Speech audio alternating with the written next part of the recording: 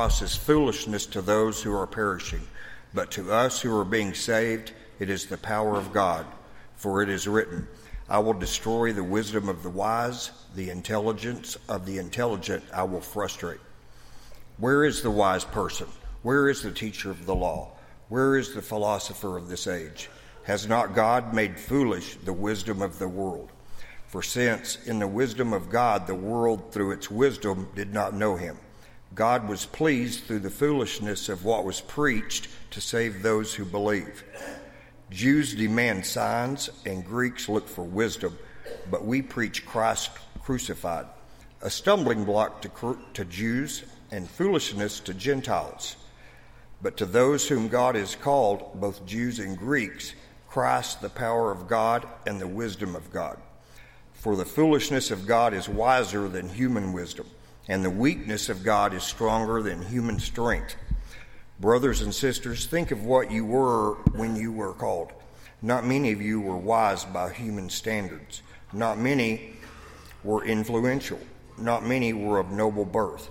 But God chose the foolish things of the world to shame the wise. God chose the weak things of the world to shame the strong. God chose the lowly things of this world and the despised things and the things that are not to nullify the things that are, so that no one may boast before him. It is because of him that you are in Christ Jesus, who has become for us wisdom from God, that is, our righteousness, holiness, and redemption. Therefore, as it is written, let the one who boasts boast in the Lord. This is God's word. Please remain standing for the next song. Your only Son, no sin to hide, but you have sent him from your side to walk upon this guilty sod and to become the Lamb of God. Your gift of love they crucified.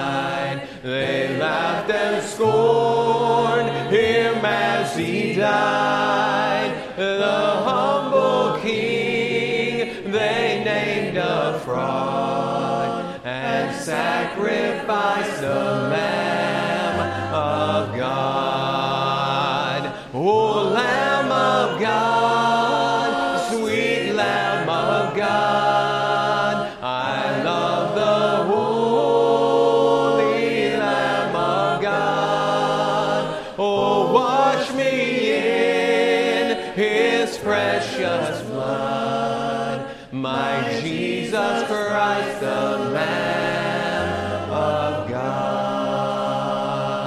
I was so lost, I should have died, but you have brought me to your side to be led by your staff and rod and to be called the Lamb of God.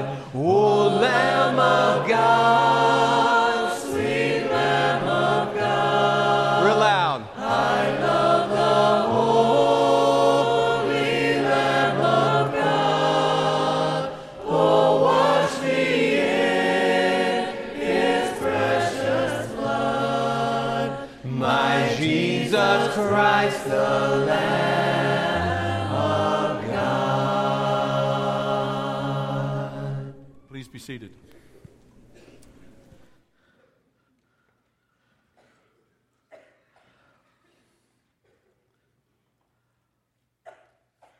Oh, great Father, once again we come to you in the name of Christ with all our declarations that we will love you with all of our hearts and souls and minds and strength. Maybe that we will be faithful to you and trusting of you and your word, more or less. That we will love our neighbors and our enemies, perhaps. That we will be thankful for every blessing that comes to us from your heart. Sort of. We are grateful beyond words, Father, that with you it is never maybe or more or less or perhaps or sort of. We rejoice that it is always yes with you. Through the great one who picked up his cross, through the one who suffered humiliation and cruelty and betrayal, and through the one who died and was resurrected. So give us eyes by which to live, no longer in blindness, and ears by which we are deaf no more, and to be shaped, Father, by the cross that we have been called to pick up and follow our Messiah. And it is in His name that we pray this with all our heart. Amen. There is a common definition of grace that goes like this: unmerited favor. Unmerited favor. In other words, a free gift. Not one that you earned or one that you deserve, but it's one that you've been given. There's another definition that puts grace this way: that justice is getting what you deserve, mercy is not getting what you deserve, and grace is getting what you don't deserve. These are all correct definitions and fine as they go. But they don't really go far enough in helping us to understand exactly what grace is. I want to give you a definition of grace that you can begin working over in your mind the coming days and years. And it goes like this: grace is the power of God and the wisdom of God through the presence of God, achieving what we could never achieve on our own. I want to say that one more time. Grace is the power and the wisdom of God through the presence of God, achieving what we could never achieve on our own.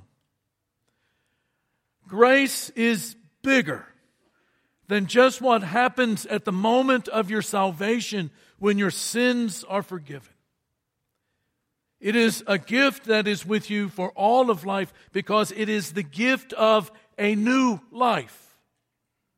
A life that will be lived differently in light of the love and the forgiveness and the mercy and the compassion and the presence of God. And this is one of the reasons why Paul, quite frankly, would write at the beginning of his letters, grace and peace to you, even though the people he is writing to had already been saved. Which brings us to the church in Corinth, part of the letter that Michael just read for us. You know the story on Corinth. Most people think of Corinth as a church that is just one big dysfunctional mess. Messed up on unity, messed up on sex, messed up on worship, and messed up on gifts of the Spirit, messed up on the Lord's Supper, messed up on women, just sort of messed up. I heard Richard Rogers preach a sermon years ago. It was actually a sermon series on the Corinthian correspondence, primarily 1 Corinthians, and he made a statement that stayed with me my entire life up to this day.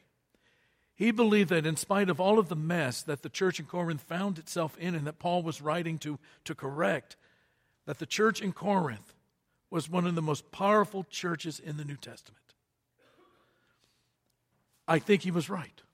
But I would take it one step further. I would take his statement a bit further and say the church is the most powerful community of people on earth. We are. Notice the verse at the beginning of this letter. This is verse 4 of chapter 1. He says, I always thank God for you because of His grace given to you in Christ Jesus. Circle that word grace. Remember, our definition of grace is God's presence bringing a power and a wisdom into our lives to achieve what we cannot achieve on our own. Notice what this power and wisdom that has come as a grace in their lives is achieving. Very next verse, verse 5, you have been enriched in every way. Enriched in every way, in all your speaking and in all your knowledge. Verse 7, you do not lack any spiritual gift. Verse 8, He will keep you strong. And yet the church in Corinth had decided to take a different kind of trajectory. They had taken a human trajectory. They would look at each other and they would say, you know what, I follow Apollos, or I follow Paul, or I follow Cephas, which is Peter, or I follow Christ. They had become very human-centered. They had become sort of this different cults of personality within the church.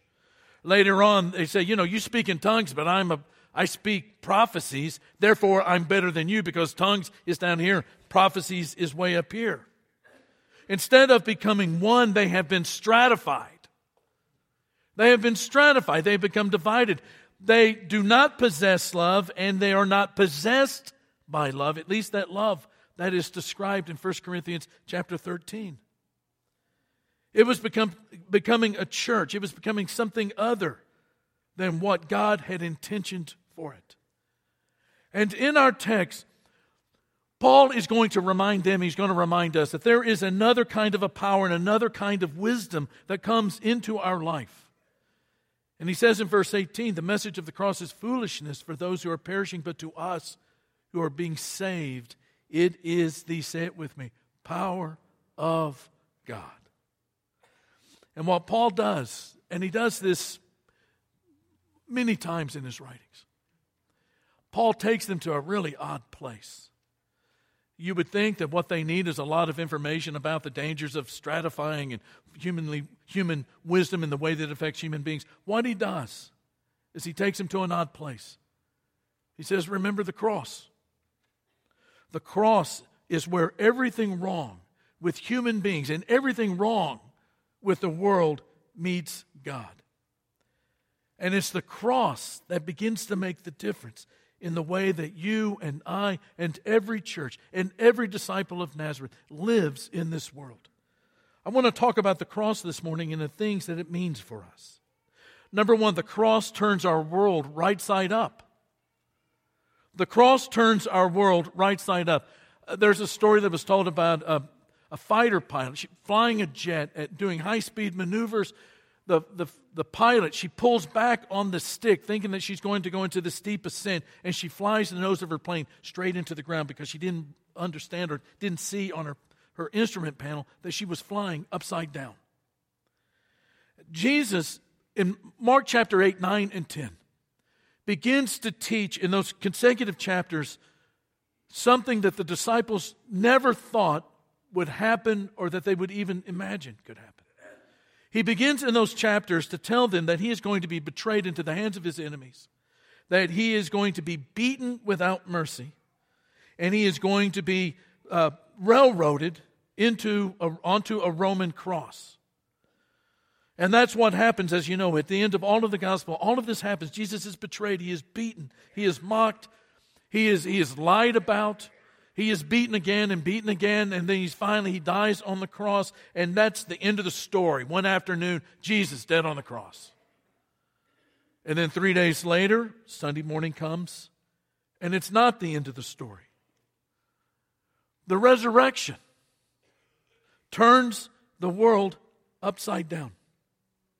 Life, not death, is going to have the last say. Do you know that there was a time when human beings did not know the definition of the word death? They had never seen anything die. Death was not the end result of anything in life. It was to be lived with God, and it was forever and ever. Life stretched on forever and ever. Human beings were not supposed to get weaker and weaker, but stronger and stronger, more beautiful and more beautiful. But then sin turned the world upside down, and death became the end. And this resurrection that Jesus went through was the first act in turning the world right side up. These great reversals are a constant theme in the teachings of Jesus. Think about the Beatitudes. Blessed are the poor in spirit. Whoever thought that the poor in spirit would be blessed? That a blessed life would be a part of the way that they would live. Blessed are those who mourn. Blessed are those who hunger and thirst after righteousness. Blessedness comes to those who are persecuted for the sake of righteousness. He would say the first shall be last and the last shall be first. If you want to become great, then you've got to become the servant of everyone. If you want to save your life, you've got to lose it. And then he says in verses 23 and 24, 1 Corinthians 1, we preach Christ crucified. Christ, the power and the wisdom of God.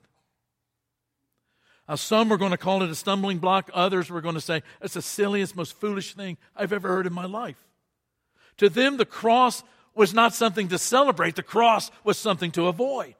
Get away from it. It's gruesome, it's bloody, it's cruel, it's brutal. It's the problem that you want to avoid. But the disciples of Jesus of Nazareth, the cross is the counterintuitive answer to everything wrong with humans who are flying upside down. Not only does the cross turn the world right side up, but the cross brings the healing that we need. Patrick Ramsey says that Christ did not save the world by handing out tickets to heaven. He saved the world by giving himself.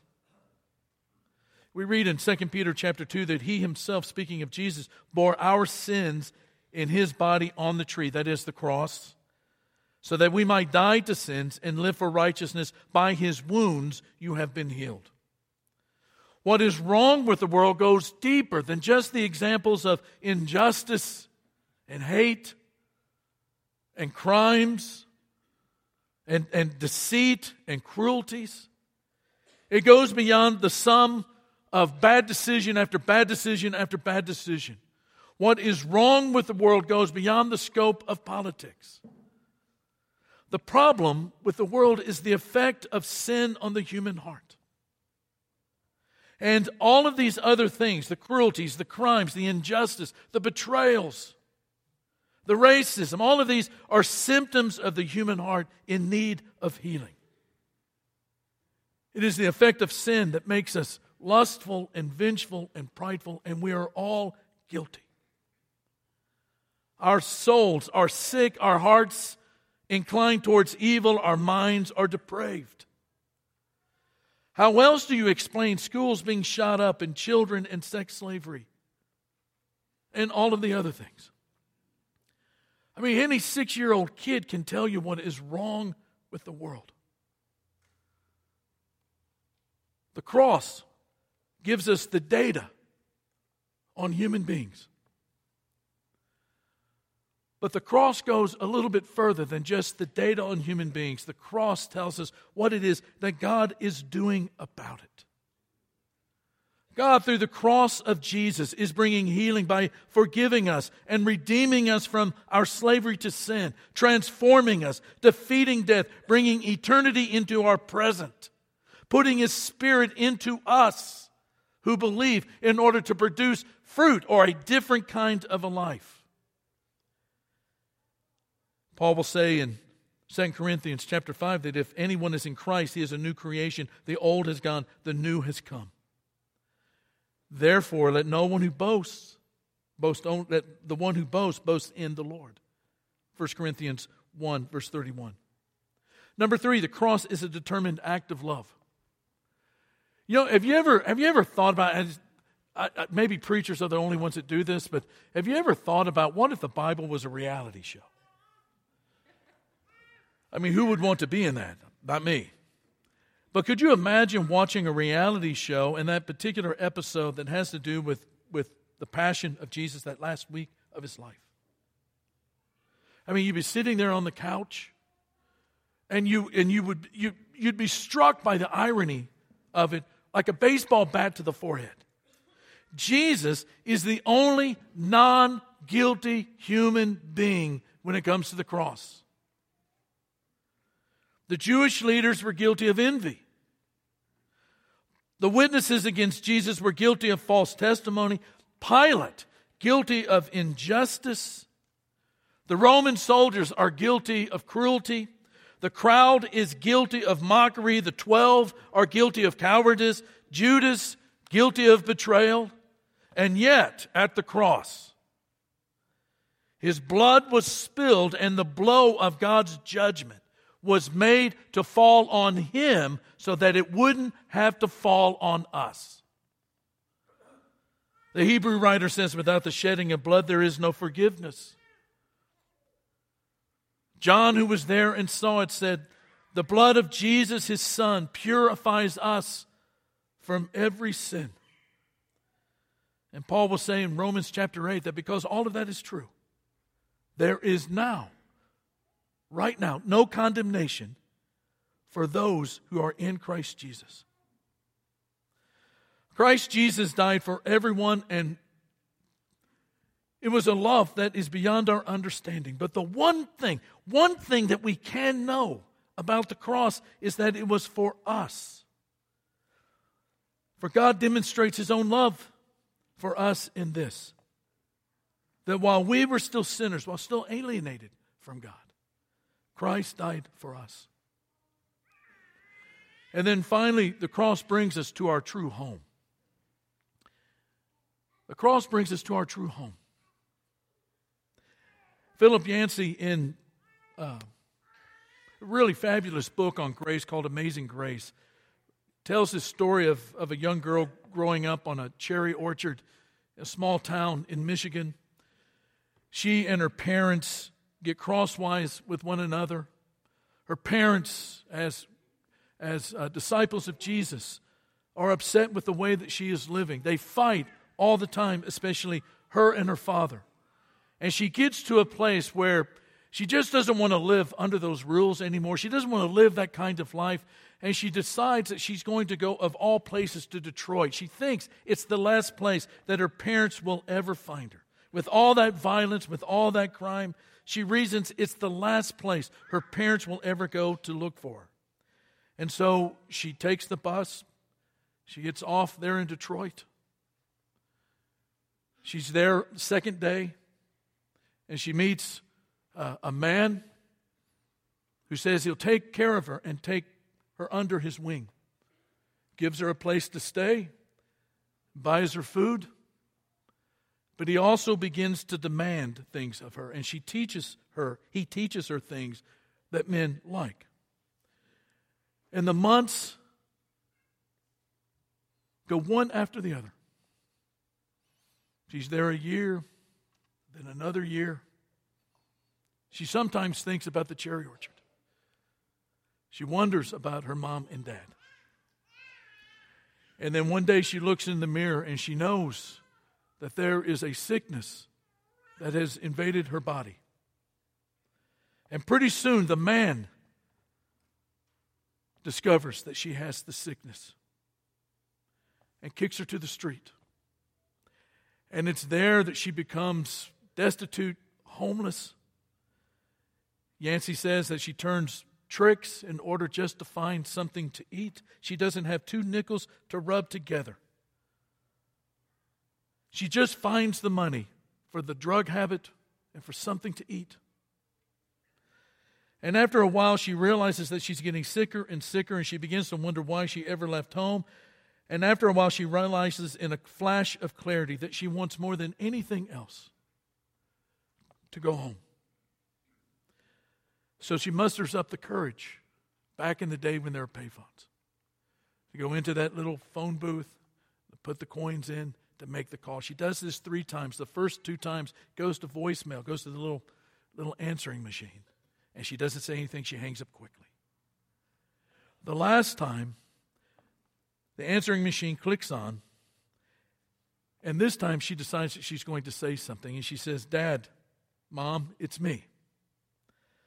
I was wondering about coming home, and so I'm going to catch a bus, and it will get to our little town about midnight tomorrow night.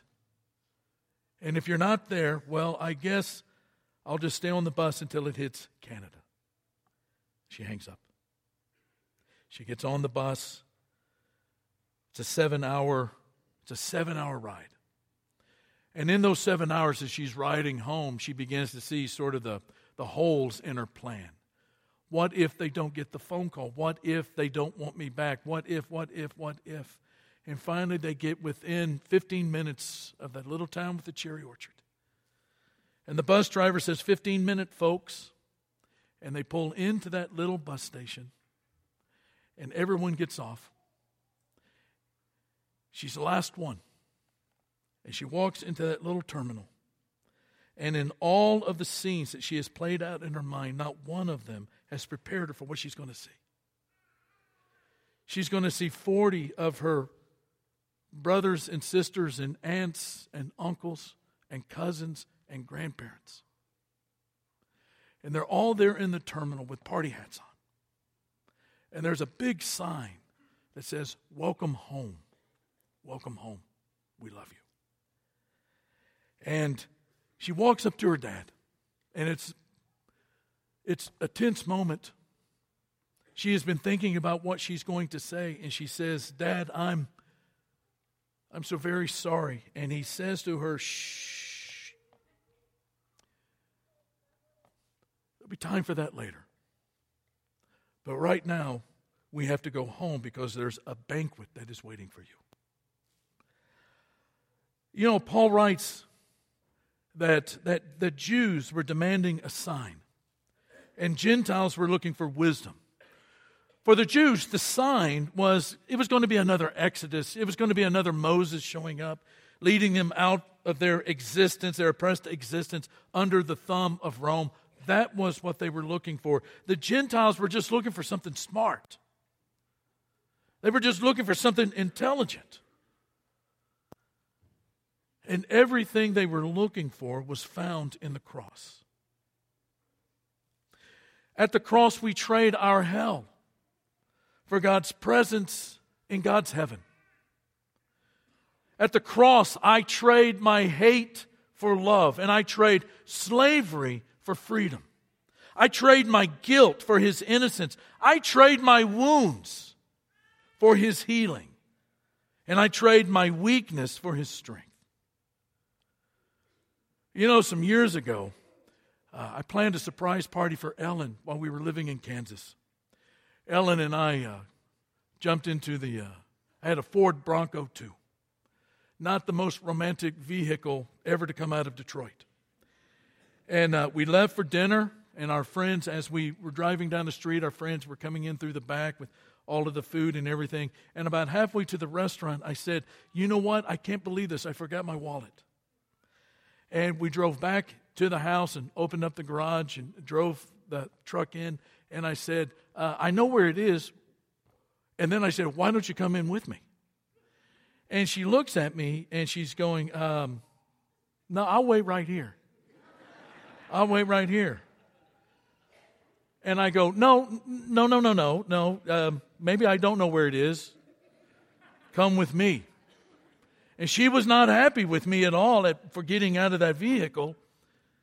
And we opened up that kitchen door from the garage, and she walked into the room, and everyone jumped out and yelled, "Happy birthday, surprise." And my little wife just stopped in her tracks. And she was trying to figure out what in the world is going on here. And then when she realized that it was a surprise party, that she was not having to go look for a wallet that her dumb husband had left at the house and was making us late for dinner, but instead we were going to have a party for her. And her eyes brimmed up with tears. You know, the cross, believe it or not, as brutal and as gruesome as it is an invitation to a party. It's so counterintuitive. It is a place where people are made less than human in the way that they are put to death. All except that one. All except that one. And even at that one, they thought it was going to be about death, but instead it was really about life.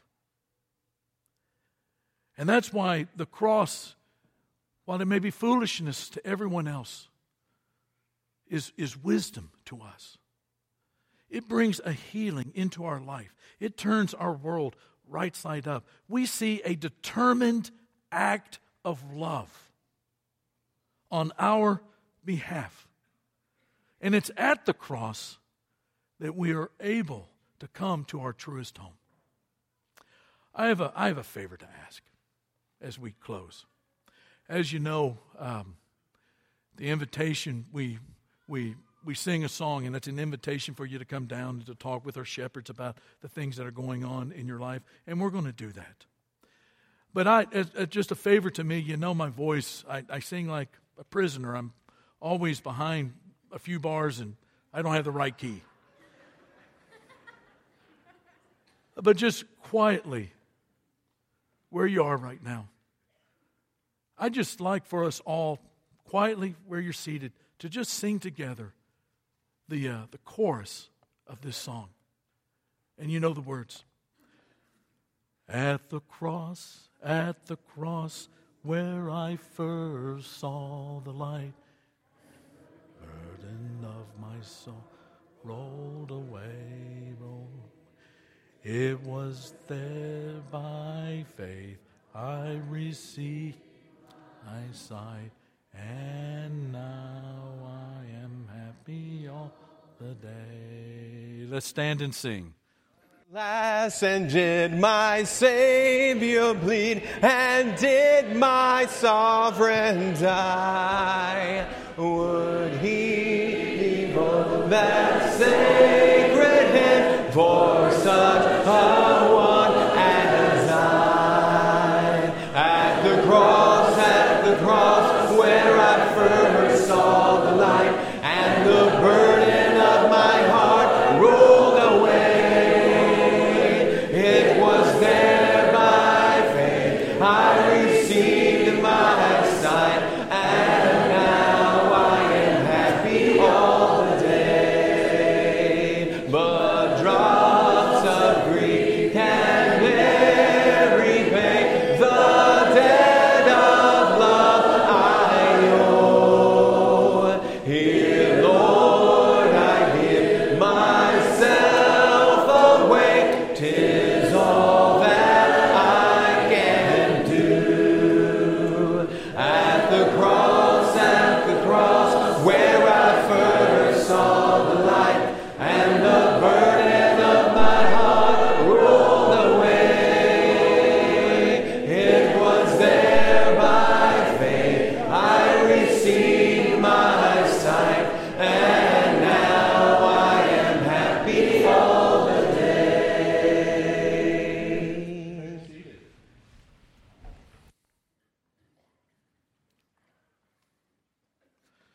We have a couple of prayer requests that have come forward this morning. Monica Perez for her daughter Isabella Amiskua. Isabella is going to be undergoing surgery on Wednesday. Please pray for her surgical team and that she may find relief from pain and a smooth and speedy recovery. Mary Beth Thompson would like for us to pray for her father, John Wilkins. As you know, John is struggling with Parkinson's. She writes that he is very ill right now, is deteriorating very quickly. Please pray for recovery as well as strength for my mother and for myself. Josh Lawrence for guidance in following God's purpose. I pray that my heart and mind be open to God's will and a plan for my life and the decisions that I'm going to take going forward. I ask that the church pray for my heart and mind to stay open to Him and His will, as I know that His plan is perfectly righteous and true. I want to follow Him in full trust and obedience.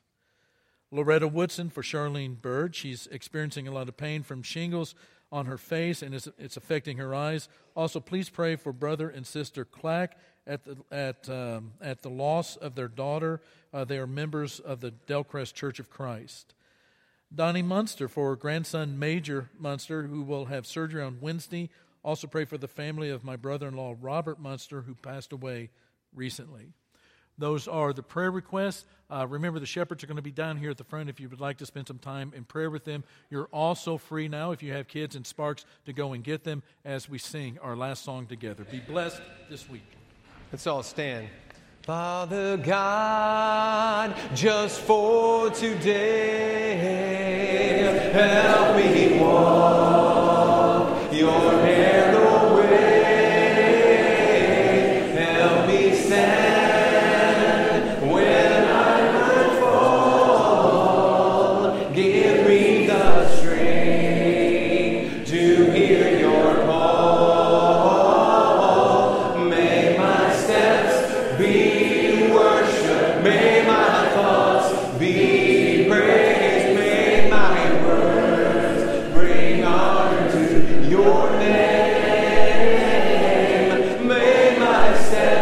be worship, may my thoughts be praise, may my words bring honor to your name. Have a great day.